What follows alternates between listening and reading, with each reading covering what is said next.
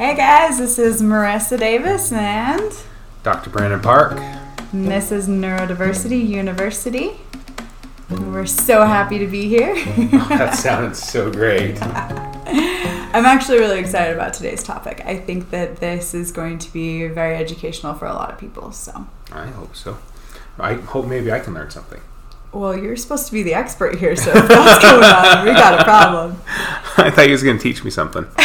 Well, no. So today we are going to be talking about psychological testing and kind of, starting the conversation about this. This could kind of extend into a couple more podcasts just because of how much content there actually is. But yeah. I think in general, as far as like psychological testing and your history and expertise with it, I would really love to kind of, dive into it a little bit and talk about kind of an overview of what it is and why it's important and why it will benefit families and stuff to have it and individuals. And on a future episode, you can give me dating advice so I can learn more. Oh, boy. Maybe? It's just going to go too many wrong directions. Okay. So, you have some history here with testing. Is that true? Yes. All right. Why don't you tell me about that? So, I have been doing testing since I was in grad school. So, starting in 2004, I was doing testing under the supervision of my professors, general psychological testing, and then in late 2005, my main mentor was a forensic neuropsychologist and began doing testing in prisons and state hospitals, and was introduced to testifying in court, witnessing testifying. Just kind of getting learning and education on how that works. And that's so much different than when you watch it in a class or when you learn about it in a class, actually seeing your mentor up on the stand doing it. Being in a jail cell, doing testing is a unique experience, especially when one of the prisoners pulls his hands out from under the desk and his handcuffs hadn't been tight enough, and he pulled his hands out and asked if he should. He's like, should I actually put these back on? And my mentor had left to go get some other testing equipment, so just me and him looking across to each other. I was like, yeah, I should put those back on. Oh my goodness. It'd be really nice for me. So that was interesting. Yeah.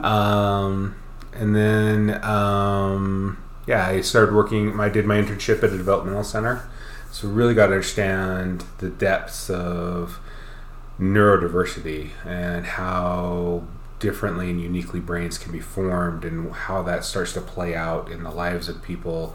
One of the first patients that I ran into, she had a lot of just obvious deformations and looked kind of like a zombie and kind of moaned as she was walking towards me, and it was kind of a little startling. She was a great lady. She had tons of tenacity, including stealing bolts out of sewer lids. And all kinds of other cool things. And that's how I kind of developed and learned. And then I became the full-time neuropsychologist at a large state hospital.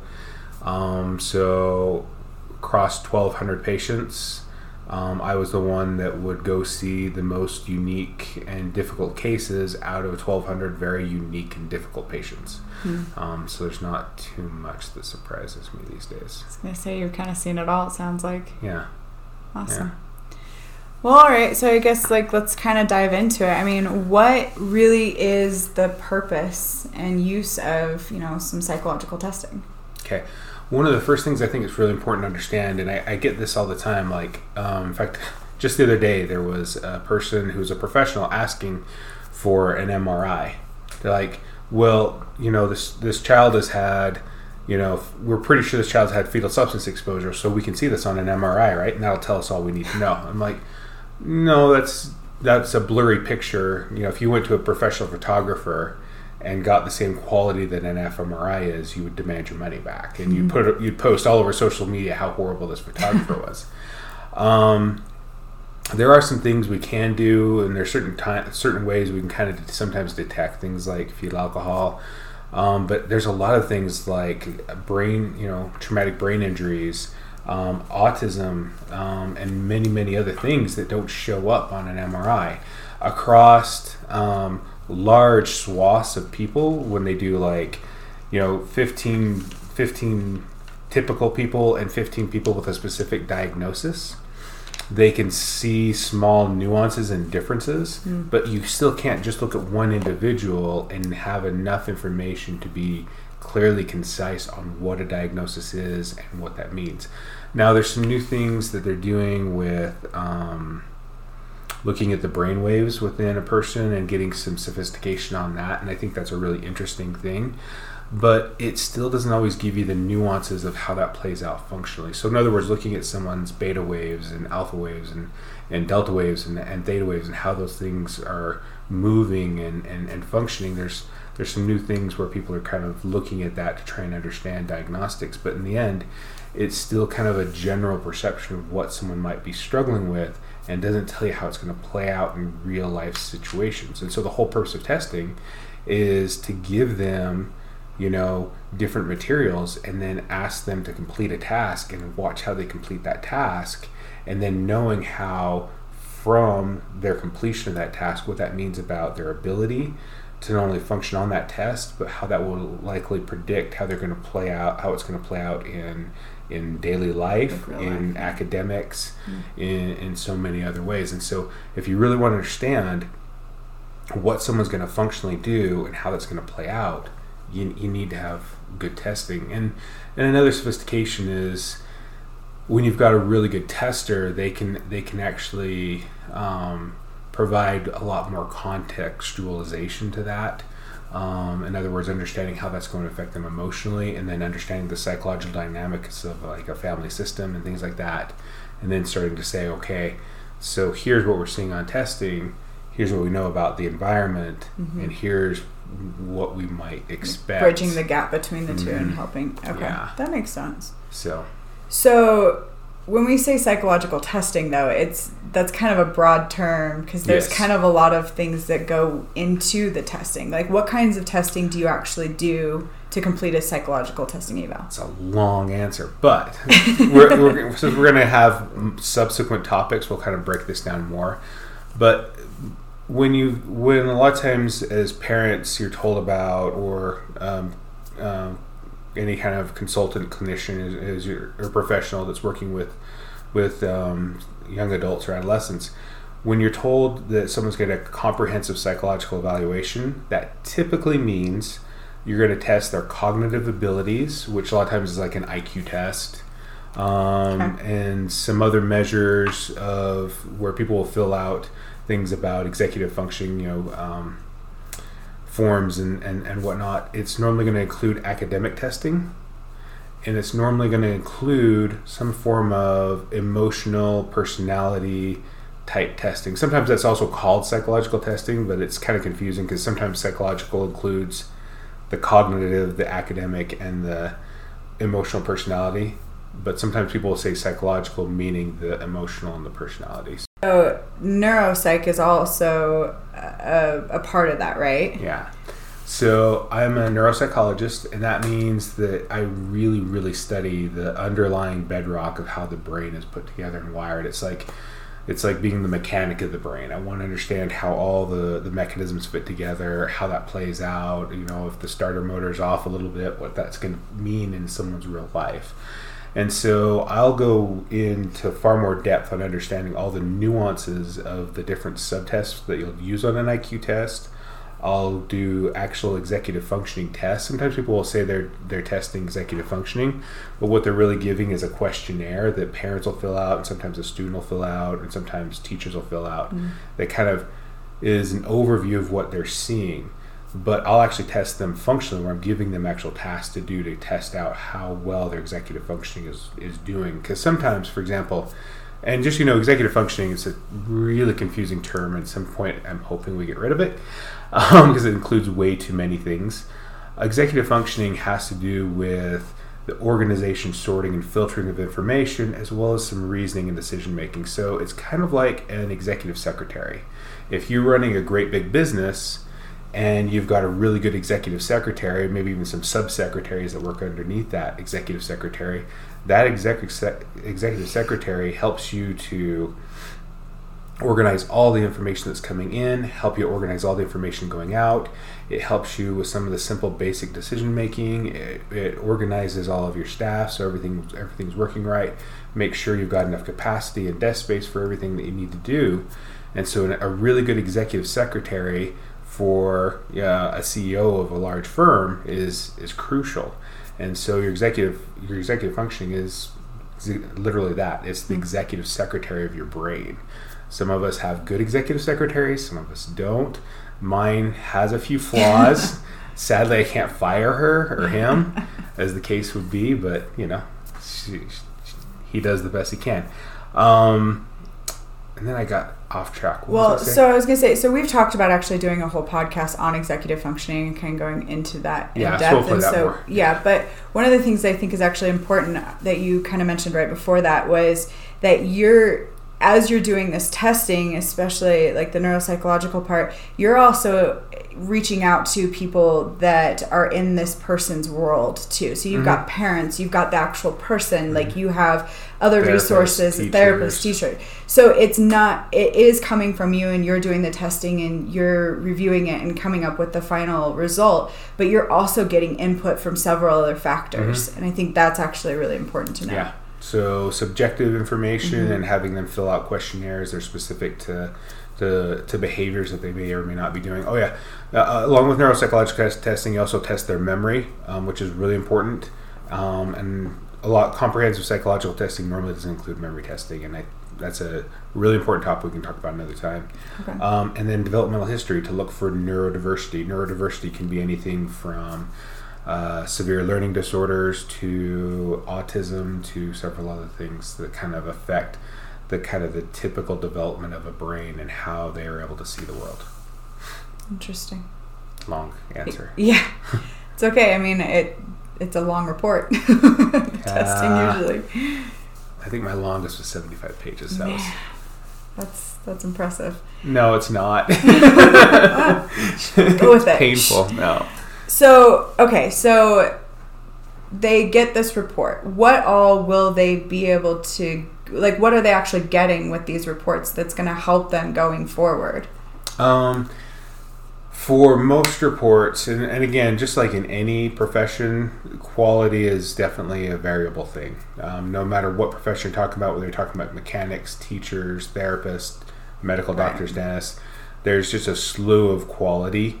And some people are really good and some people aren't. And that's always important to try and get people that are good based on recommendations you have. But at the very bar minimum, these things can help you understand what your child's abilities or your young adult's abilities are. It can help them understand how well they're going to do in school, sometimes get them services for school. If there's significant therapeutic and behavioral issues involved and you're thinking about treatment, and what kind of things that they're going to need, it helps them to get placement. So, for example, a student on the autism spectrum that's having some real struggles with adapting to the real world, and it's becoming so intense that they need a therapeutic placement. Well, New Focus Academy happens to be a great placement for some kids, but not for all kids. Sometimes it's some of the other great facilities that are throughout the country. And, it's knowing what each, program provides, the services that they're going to help them with. And then from the testing, you're able to predict kind of what things they're going to need so that they can actually be successful as they move through treatment. So one of the other things that you mentioned too is like services for school. Like, how would that play out? Like with an IEP, is that something they would use? So there's IEPs, and then there's different kind of sub IEPs, and IEP is individual educational plan.